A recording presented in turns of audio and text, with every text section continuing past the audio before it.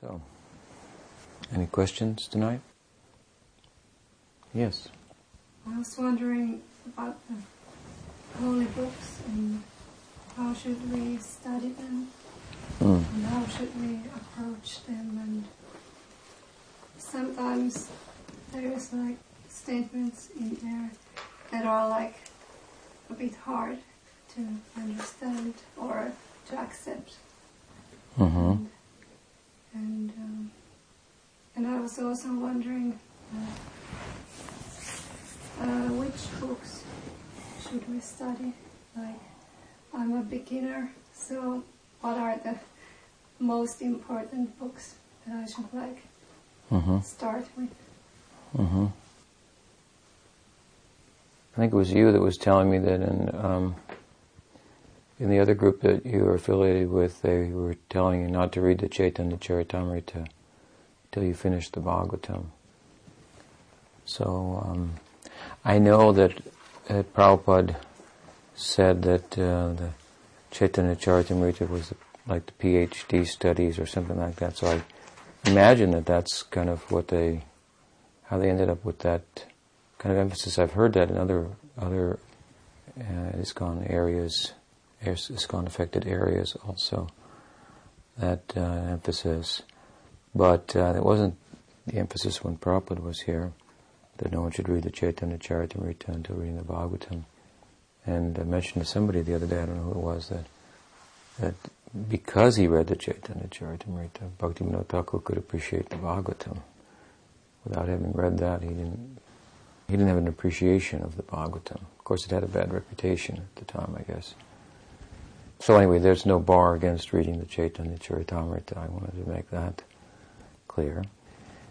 At the same time, it's not really a beginning book either, as Prabhupada indicated.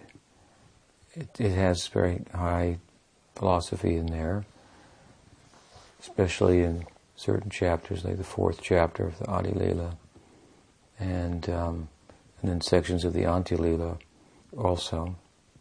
Bhakti Siddhanta Saraswati Thakur did emphasize more the Chaitanya Bhagavat for general reading than the Chaitanya Charitamrita.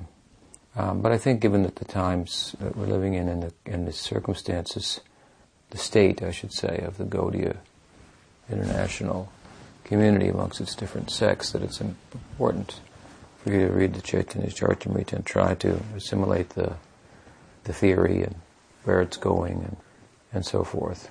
And of course, the more you can, another way of looking at that is as I've mentioned here during this visit, that our way to Krishna is through Chaitanya Mahaprabhu, so we certainly can't put him at the end.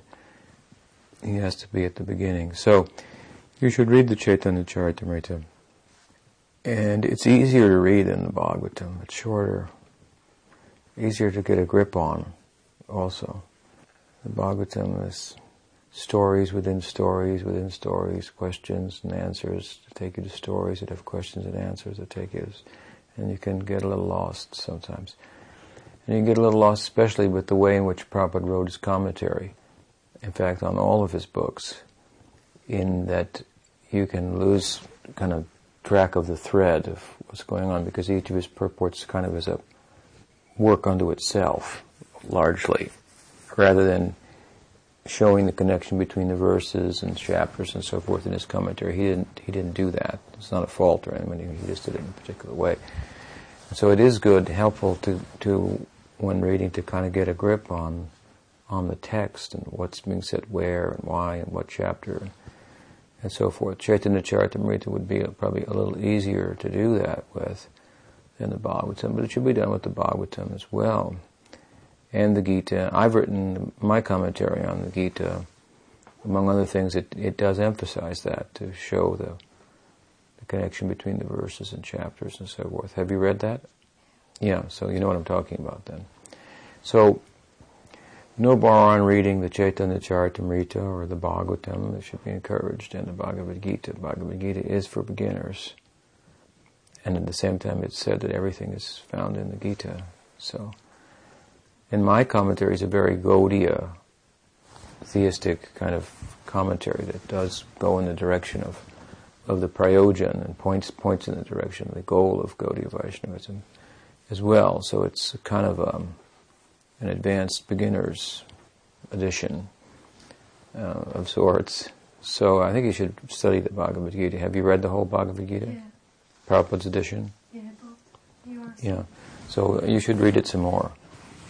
read my edition some more and try to get a real kind of a grip on it. And then another thing that you can do in your reading of, say, if you want to read Bhagavatam, which is a good idea, then read a chapter, read all the verses in the chapter through without reading the purports, and try to see what the chapter's saying and where it's going and so forth.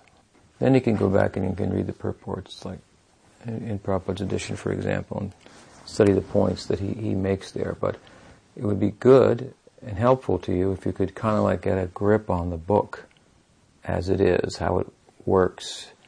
And so, like I say, you read a chapter, and you read all the verses in the chapter, and you kind of follow the train of thought. Like Vidura asked a question of Maitreya, and vice versa, and Vidura starts to tell a story, or Maitreya starts to tell a story, and in the midst of the story, then someone else asks a question. And try to follow it like that so you don't get lost and realize what the context of things are.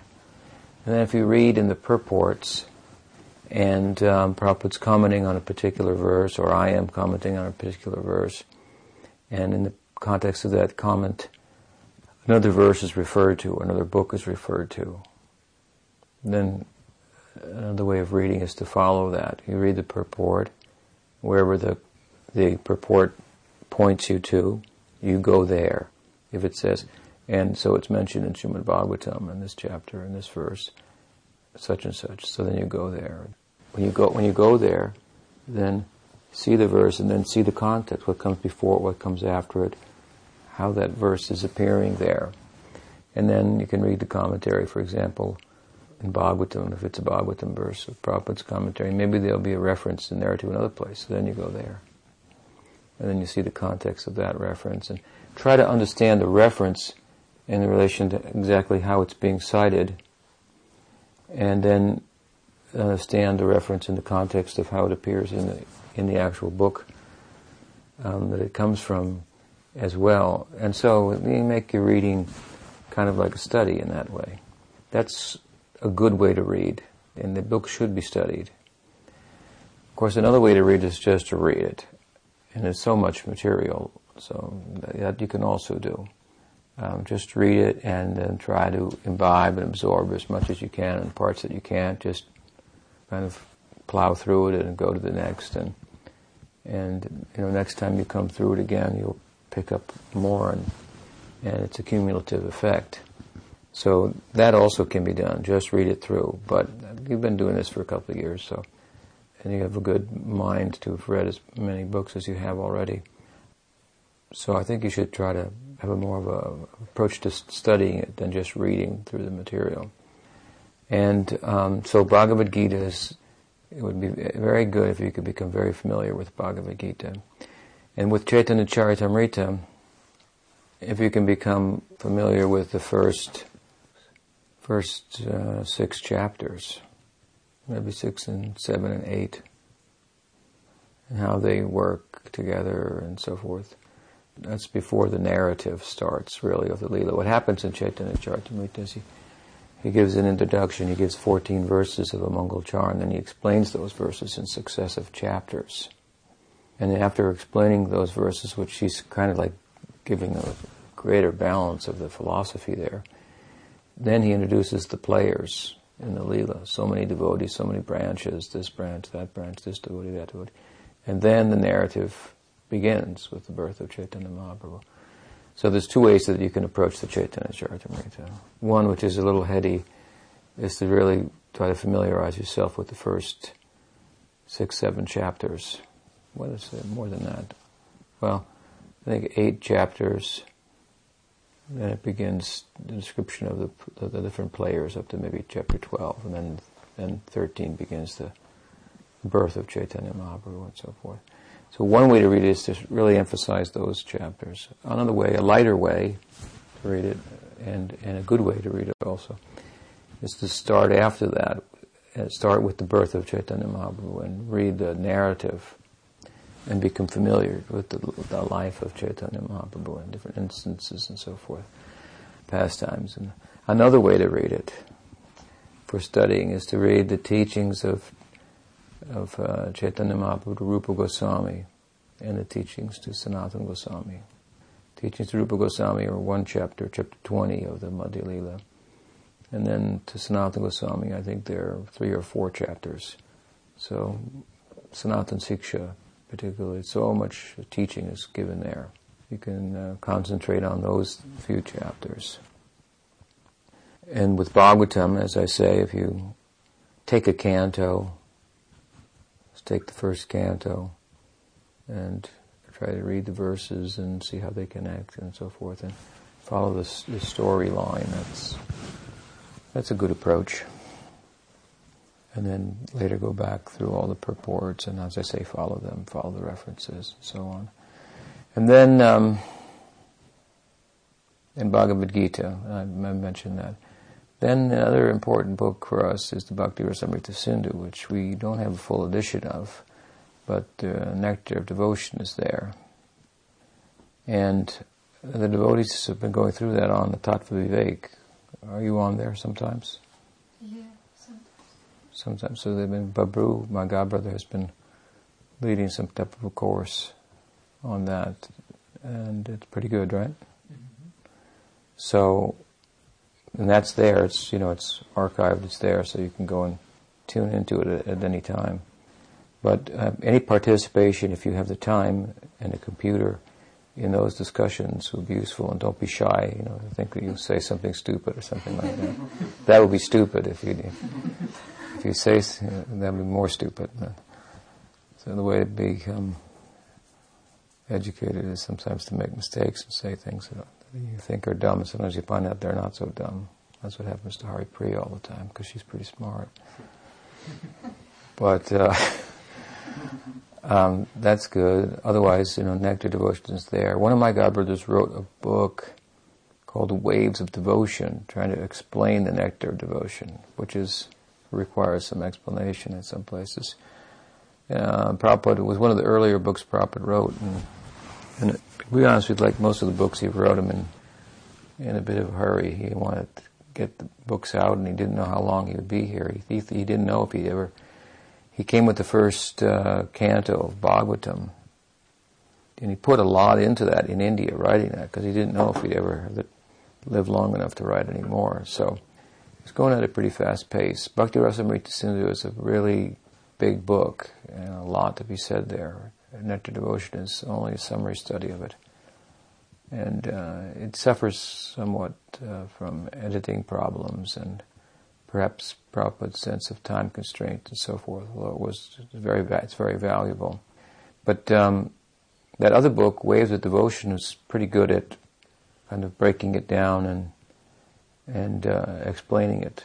So that's a reasonable book. I haven't read the book, but I've looked at it. We need a full edition of Bhakti Rasamrita Sindhu someday. We'll see if it happens. Somebody can, with a commentary, bring that out. I'd love to do that, but it's a big project. So that's an important book. These are the most important books: Chaitanya Charitamrita, Srimad Bhagavatam, Bhagavad Gita, and Bhakti Rasamrita Sindhu. Those are the most important books. And in Chaitanya Charitamrita you find them all. The first time I read Chaitanya Charitamrita, I thought, Bhagavad Gita is here, Bhagavatam is here, Bhakti Rasamrita Sindhu is here, everything is here in one book. Because, after all, Bhakti Rasamrita Sindhu is written by Rupa Goswami, and he was instructed what to write there by Chaitanya Mahaprabhu. And, of course, Bhagavatam is the main book, and practically every point that he makes in Chaitanya Charitamrita is supported by Bhagavatam, so he cites verses which are important verses from the Bhagavatam to know. So it's very helpful to read that. And so you can find the Gaudiya texts from the Gita, which are few, but there are some there, in Chaitanya Charitamrita, and how they're used. See, that's all very interesting when you study, you read, and like I said, you see, he quotes the Gita here, and you see how unique way in which he's using it and applying it. It really opened your mind a little bit to sometimes the devotees tend to look at the books in a very black and white way. Prabhupada called them like law books. So some devotees have a very it's the law, it's written in stone, kind of, there's only one way to understand it. But if you play the analogy out of law books, you'll see that they're quite flexible. Law books are being kind of rewritten all the time, as the law has to be applied to a unique circumstance. Then the two lawyers will cite the law. The law says this, the law says that, therefore I think that the verdict should be guilty or not guilty, and new insights always come out. And so it's actually quite a living thing, living body of revelation, and it's ongoing. And so it's good when you read it like this, as I say, and you see, oh, he's using this Gita verse in Chaitanya Charitamrita like this, and you go and look at the context in the Gita, and you see how he did that, and it gives you a different understanding, perhaps, than you might have had, or a more comprehensive and living understanding than you had previously just reading it in the Gita. So this kind of cross-referencing, again, I'm emphasizing, is very useful. And then, with regards to some of the things that you read that are hard to accept, I'm not sure exactly what you're referring to. You could be referring to things that Prabhupada says in places that are more cultural and they represent the cultural filter through which he's presenting Krishna consciousness. Some of those things can be a little shocking, given our culture. They seem very conservative, or at best, sometimes. Of course, you should understand that Prabhupada was really a flaming liberal and progressive. If you look at him in the context of the Bengal society, Calcutta, and so forth, he was way out there, so to speak. But from our point of view, in this century and so forth, it's in this country and the Western world and so forth, then he will look very conservative or out of date in some places. So you have to see that and understand how divinity descends through a particular person, and it's going to have a particular cultural filter, and you have to be able to sort that out a little bit. Prabhupada's writings very Gandhian in many respects in terms of his world view about how to live in the world. A lot of it, which is good, is emphasis in the first canto about self-sufficiency and these kind of things. And then again, his way of speaking about women and all is not very progressive and up to date, but it represents how everybody in the world thought in those times, even in America, at the time of his upbringing and so forth. And the devotees look at it as something really right out of Goloka, Vedic thing. But everybody in the world thought like that. Women couldn't vote, And so at one point they thought women didn't have souls even. So, again, I mentioned this kind of the other day when I said that you can meet a sadhu in India who has the wildest notions about what it's like in America or Finland, because he heard from this person or that person. And he could be a very advanced devotee, but he has got certain information about a place that he's never been, and so he thinks that's what it must be like. Like somebody told him all the women in America, or all the blondes are prostitutes, or something like that. That is, he thought, somebody told him, okay, that's what he thinks. It must be a terrible place. And so then he'll think, well, what could he know? How could he be enlightened? But it doesn't work like that. To know means to know what the modes of the world, means to know what the modes of nature are, and not be under their influence. To know everything means not to forget Krishna. One time, in fact, a man asked Prabhupada and said, so, do you know everything? He said, yes. And the man said, how many windows are there in the Empire State Building? Which is a big, building in New York City. And Prabhupada very quickly responded. He said something like immediately, he said, as many as there are drops of water in an illusion of water, like when you drive on the highway and it looks like there's water because it's so hot. That's how he responded. So he doesn't have to know all the details to know what the material world is and everything about it.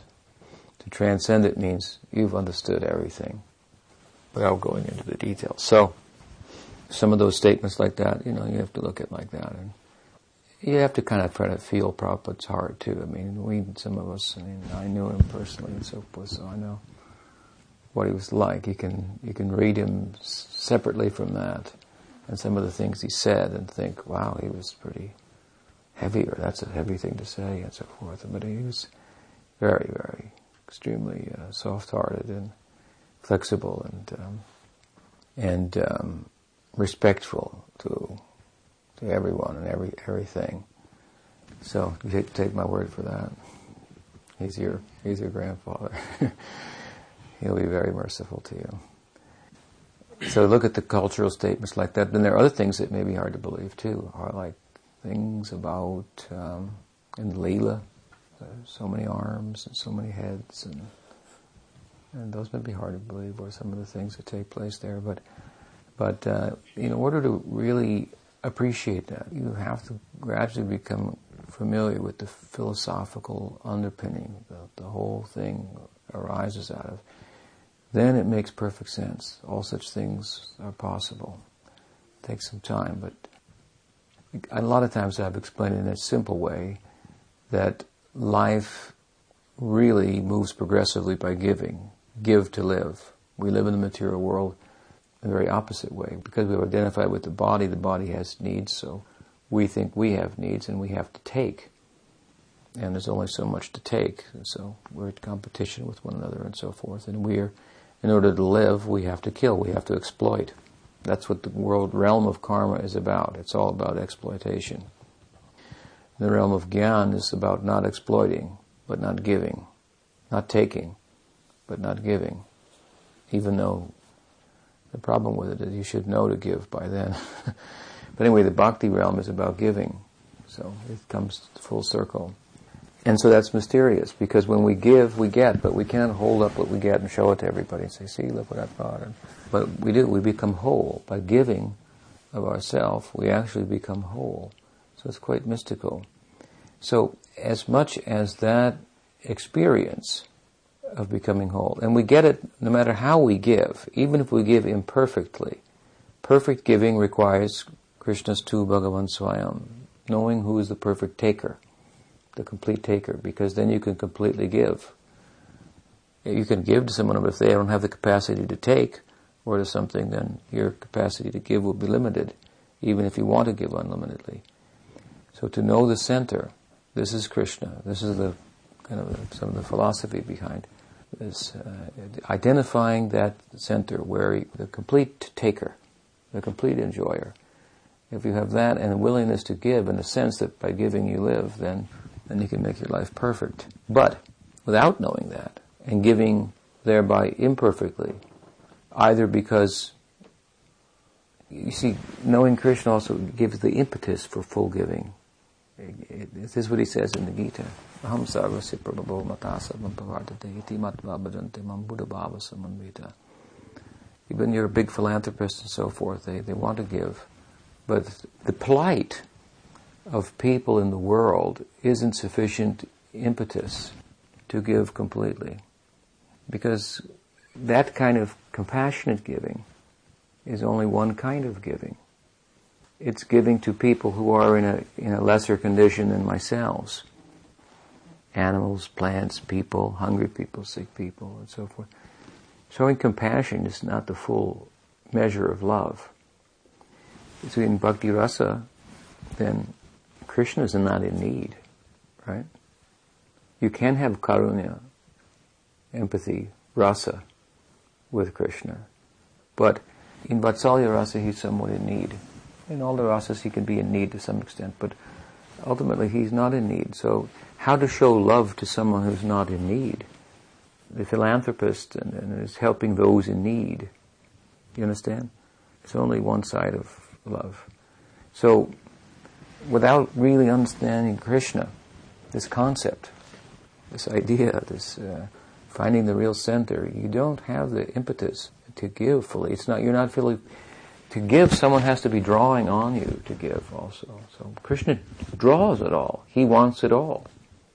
He wants everything. And it's justifiable. If you understand it, it's justifiable. It should all go here. Just like it should all go, the food to the stomach. There it will be distributed. Everyone will benefit. Mystically. You put it in one place, in one form, and then mystically, in another form, it shows up everywhere. So this is our practical, everyday experience. We don't think about it like that, but it's quite mystical, fascinating. I mean, if you didn't have the experience, and I was to bring you a mango seed, well, mangoes don't grow here, but apples grow here, right? Mm-hmm. So I bring you an apple seed, and I tell you, there are 100 or 1,000, who knows how many, say 1,000 apple trees with millions of apples inside the seed. It makes no sense, right? If you didn't have the experience. But it's true, isn't it? Inside the one seed, there's one tree, I guess. Well, there's so many trees. There's a tree, and then all those apples, and then we'll have seeds, and then we'll have trees and apples, and so everything inside one seed. This is mystical, but we're accustomed to it. We're familiar with it, so we don't think of the power, the mystery, the achintya shakti of the whole affair. Then we hear things about, for example, Krishna Lila, and we don't have experience of them, so it sounds a little odd. It's beyond our experience. How is it possible? And so forth. But the only reason that we believe readily so many things is because we have some experience of them. The Bhagavatam is meant to take us beyond our three-dimensional realm of range of experience, sensual, mental, intellectual experience. What possibilities lie in the soul? I mean, just look at it. What possibility lies in the mind compared to the physical plane? It's a huge difference. I think I gave the example the other day. You couldn't take everything in this room with you physically in one try, but mentally it would be possible. You could memorize everything and take it with you. At least you'd have greater capacity. Mind is far more vast. Intellect more vast. But to speak of the soul, what are the possibilities of the soul?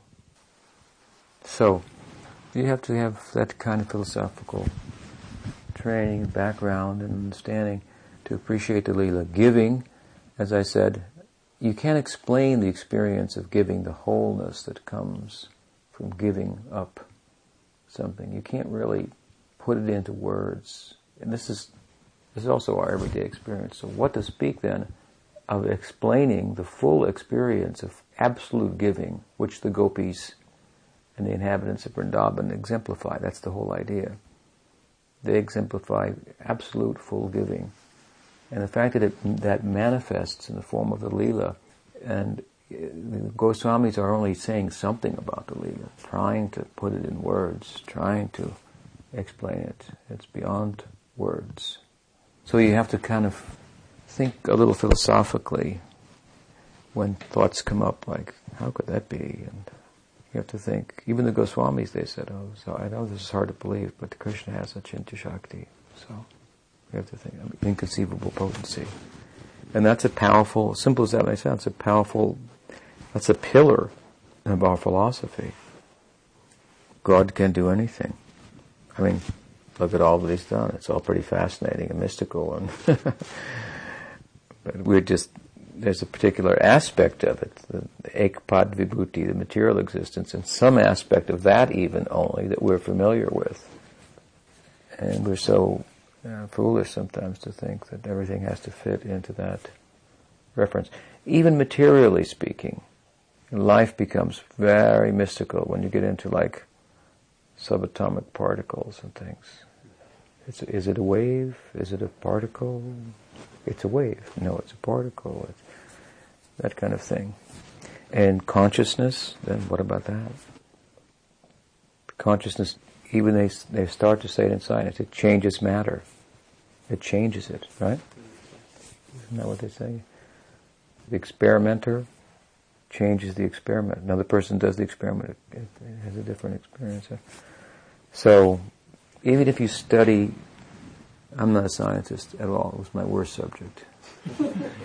But I've learned a few things in the context of preaching, because you have to pick up a little bit here and there. So, but even if you study carefully, like science, materially speaking, then everything becomes so flexible. It's ironic because common people have this really like hard and fast understanding of what the world's like, what science is. But if you really look at it, everything becomes nebulous. And what are forms? Are there any really forms? Are these things as tangible as they appear? They're colors. What are colors? And there's a museum in San Francisco. Sometimes we should go. I never went, but one devotee went. Told me about it. They have all these. Maybe you've gone there. Yeah. You look at it and tell us about it. Well, it has all these kind of exhibits that many of them are meant to show how the senses will trick you. Mm-hmm. That there's a basic premise of the Bhagavad philosophy. Like there's this one picture of a face, and when you look at it, it just looks like there's something strange in that face, but you can't really pinpoint it. It's a face, but there's something like slightly odd. But then when you look at it closer, you'll notice that the mouth is the wrong way and the eyes are like all messed up. But at first glance, it just looks almost normal, because the eye can't like take in there's something with like different information coming at the same time. Mm-hmm. And then some pictures, for example, of forms that look like they are moving. A picture with circles, and when you look at those circles, it looks like the circles are revolving. Mm-hmm. But that's just because of different colors Mm-hmm. and boxes that look like they are like with lines that look like they are going like this, even though they're actually perpendicular. Mm-hmm. So like all kinds of exhibits like that. Yeah. So it shows a basic tenet of the Bhagavad philosophy. The senses are imperfect. So a closer look even at material nature makes one a little unsure and open to so many possibilities. So we should take that into consideration when reading about Krishna Lila. And then again, we're familiar a little bit with the Maya Shakti, but Krishna Lila is governed by the Swarup Shakti. So it's a whole different energy. I wrote an interesting article about the Kurukshetra war once. What was it called? I think it was called... Violence in the Bhagavad Gita? Yeah, Violence in the Bhagavad, something like that. That would be worth reading. I kind of addressed like that. Like this, for example, 18 days, 640 million people died in a certain area, and people say, well, where are all the bones and everything? So I kind of explained it. So that's important, that kind of thing, so that you can kind of harmonize your heart, your faith, and your head. But really, as I often say, we have to use our head to soften our heart, and be careful that our head doesn't harden our heart. So if something's too hard to accept or believe or whatever, then just keep reading and write me a question, and then I'll help you how to think about it. But all of that, we should be clear. That's why it's important to really understand the basics of Vedanta and Bhakti, because they're just things you just cannot avoid, you just cannot get away from. You may find something unbelievable, hard to accept, and so forth, but you cannot deny the fact that... so what's the conclusion? Therefore you should go and just be a sense gratifier? Does that make any sense? That makes no sense. You understand? This is like a basic tenet. And you can practically experience that if you just go and just party or something, or just interact with sense objects without any restriction, you're going to end up really feeling very unfulfilled. And if you, on the other hand, learn to control your senses and your mind, you're going to feel a lot happier about life, a lot better. It's very practical. The theory of it is very, very profound and compelling, and then you can get practical experience of it as well. So you can't get away from that. And then you have to think, and that's the way to really understanding all these topics. That's the way to go there. It's on a different plane, and this is very central, very basic to getting there. Yeah? You have to go beyond the mind, and you have to go beyond the senses. And so this is yoga. So if you find something hard to believe or something like that, then you have to draw back to the basics that are very believable and very difficult. You'd have to be hypocritical entirely and deny things that you know to be true to move away from that. So you stay then in the ballpark always of Gaudiya Vaishnavism. And then, another fellow once asked me, a godbrother of mine, he said, Maharaj, I've been doing this for 30 years, and he said, I have a question for you. I said, well, what is the question? He said, I know I'm eternal. I know that. I've experienced that, he said.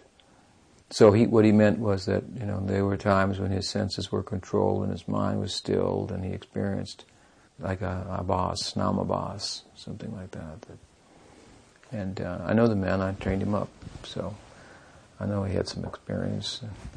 Anyway, he said, but now my question after all these years too is, I know that I'm eternal, but how do I know that Krishna is real? So in his word, he said, I had some experience of this, one thing, limited, and I come back to time and space and so forth. And but I've had that experience, so I can accept it. But I haven't had the experience of Krishna, really. And anyway, I said to him very simply, I said, well, how do you know that you're eternal? How did you find out?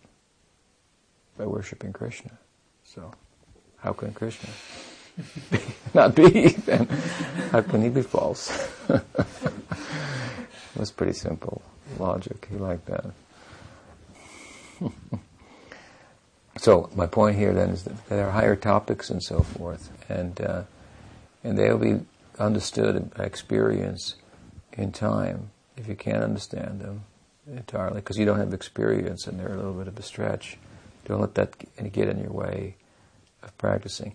And sometimes, you try to harmonize your heart with your head and some thought, some part of the philosophy or what some other sect of Gaudiya people says and looks at it, and they say, you're not bona fide for this, and you have to think about that and put that all together. And on a low level it may happen, on a high level that may happen, and so forth.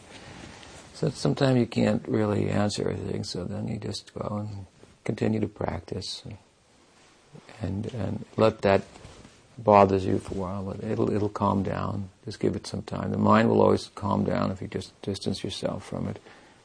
Emotions, feelings, and so forth. And you just always, when you get strong feelings, like if you get strong feelings for a young man, step back for a minute, Think about it. It's not everything. It'll go away and it'll come, settle down to what it really is, and so forth. So sometimes you just have to step back from things a little bit and then approach them later on. But don't let anything get in your way. And you can always ask me. I'll usually have a pretty good answer. So, because I've thought about it all. So have a real, be grounded in essentials of Gaudiya Vaishnavism, and then you'll be successful, because they will reveal, if you put them in place and practice, everything. They will make sense out of everything for you in time, because they will take you beyond the necessity even for things to make sense. That's intellectual addiction, conditioning of the intellect. It has to make sense. So we're not a slave to our intellect. Soul is not have to answer to intellect. Why should it? What to speak of Krishna? Does he have to answer to your intellect? No. Soul, consciousness is superior to intellect. It's unbecoming. We have to answer. And if you try too much, this other side, if you try too much to understand with your intellect, then it'll become problematic. Because that's not the medium by which to go there. So if you try to go there by that medium, you'll be repelled. They'll throw you down. Swarup Shakti will say, we're not interested in that. You can't come here with that. You can use that help you. You can use your head, soften your heart, and so forth. But if you just want to come with your head, there's no place for that. You have to come with your heart, to come through faith. So, in that way, we use our intelligence to study the books carefully, but at the same time know that these books, whoever wrote them, Krishna spoke the Bhagavad Gita. What could be more clear? Still, it's not clear. The very nature of the subject is you can't say enough about it, ever. Maybe he did say everything about it, but then to understand everything that he said, that takes forever, and that's unlimited. The subject matter is beyond words, beyond mind. If you go to that land beyond mind, intellect, words can't express, do justice to, and then come back to the realm of words and thought and so forth, and try to explain it, then really, what really makes that explanation valuable, more than the explanation itself, is the experience behind it that drives the person to try to talk about it. And his or her inability to do so, which makes him keep talking and talking and talking, to do justice to it. That is compelling, more than the argument which it seeks to try to address our reasoning, in which we're trying to make everything fit, through which we're trying to make sense out of everything, and so forth. We're led by our logic, by our reasoning, but we have to learn to be led by our heart. This is a strong point of Gaudiya Vaishnavism. Ultimately, it is. We were interested in we call it Gyan Shunya Bhakti, devotion unencumbered by the need to know, understand. That's what Vrindavan Leela is about. So in one sense, we're a little anti-intellectual. Bhaktisiddhanta Saraswati Thakur was very much emphasized, and my Guru Maharaj also, to get people engaged in Krishna consciousness, more than intellectualizing about it. And even certain books, I said, don't bother to read them. And they are Goswami Granthas, books by the Goswamis. And some people say, your Guru doesn't let you read that. How's he? Wow, why are you going to ever understand Krishna consciousness? They don't understand Krishna consciousness to make ask that kind of a question. It can be understood without any book. The book is all telling you to do something, and that's not to think about Krishna consciousness, but to be Krishna conscious, to put those things in place. Still, we're living in a modern world, and we're not living in rural India and just chant and be happy. You have to deal with so many doubts and questions, and the way the world is going is in a very different way, and so forth. So you have to have, I think, ways of thinking about the tradition and the philosophy and so forth that make sense in our times, and that works for your intellect to a point. But if I find that you just want to gratify your intellect, then I'll stop talking to you. I'm not being a servant of your intellect only. If you want to know so that you can make progress and so forth, and you can understand that the intellect is as much of a problem as it is a help, then we'll try to deal with that problem. So, does that help? That's how you should read and deal with those kind of things that are unbelievable. One more question. How important, Guru Maharaj, is it for us when we study to learn verses by heart? Well, the verses have power. They're composed by Vyasa or spoken by Krishna or great devotees' prayers, and so they have some inherent power in them. So if you learn them and repeat them, you're going to get some power besides understanding the meaning. It can help you. So it's useful in that sense, and it's also useful for preaching. If you know the words and so forth, you can put them together in interesting ways and speak that much better, explain the meaning and so forth. And you have to consider that, in any language is part of a culture and a whole way of thinking and so forth. So, to get into the mind of the people who spoke about Krishna consciousness in Bengali or in Sanskrit, knowing something about the language can be helpful. It's not essential by any means, but it can be helpful. So, especially if you get a chance to learn Bengali, it's very worthwhile. such a beautiful language, so much fun, and romantic language. It's kind of like Latin language of India or something like that. It's very beautiful. It sounds, and so I don't want to say it's not important, but I don't want to burden persons who don't have an aptitude for that to think that they have to learn Sanskrit or Bengali or memorize verses. It's not necessary. But for those who have some aptitude in that, interest in that, then they can derive power from that, both personally and also in terms of preaching. If you're going to preach, then you have to have some knowledge. You have to have knowledge of the books, and to be able to cite verses is good. Now, I used to learn many verses. I remember the first verse I learned was from Bhagavad Gita, Tesham satata yuktanam bhajatam pritipurvakam. It's the famous verse of the Gita. Such power in the verse. I thought, wow, there's power in this, saying this. So then I started to learn verses. And so now I forget so many of them. I used to know so many, but I forget them. So, that's my answer. If you speak and you're a speaker about Krishna consciousness and a writer and so forth, so in speaking it brings some regard. It will help to get people to pay attention, I think. They think, oh, he knows something like this, citing that verse. And must be important. And so it fosters respect. And if you're representing Krishna, then sometimes you have to do things like that to get people to listen and pay attention. That's why Mahaprabhu took sannyas, to get people to listen and pay attention. So it's useful.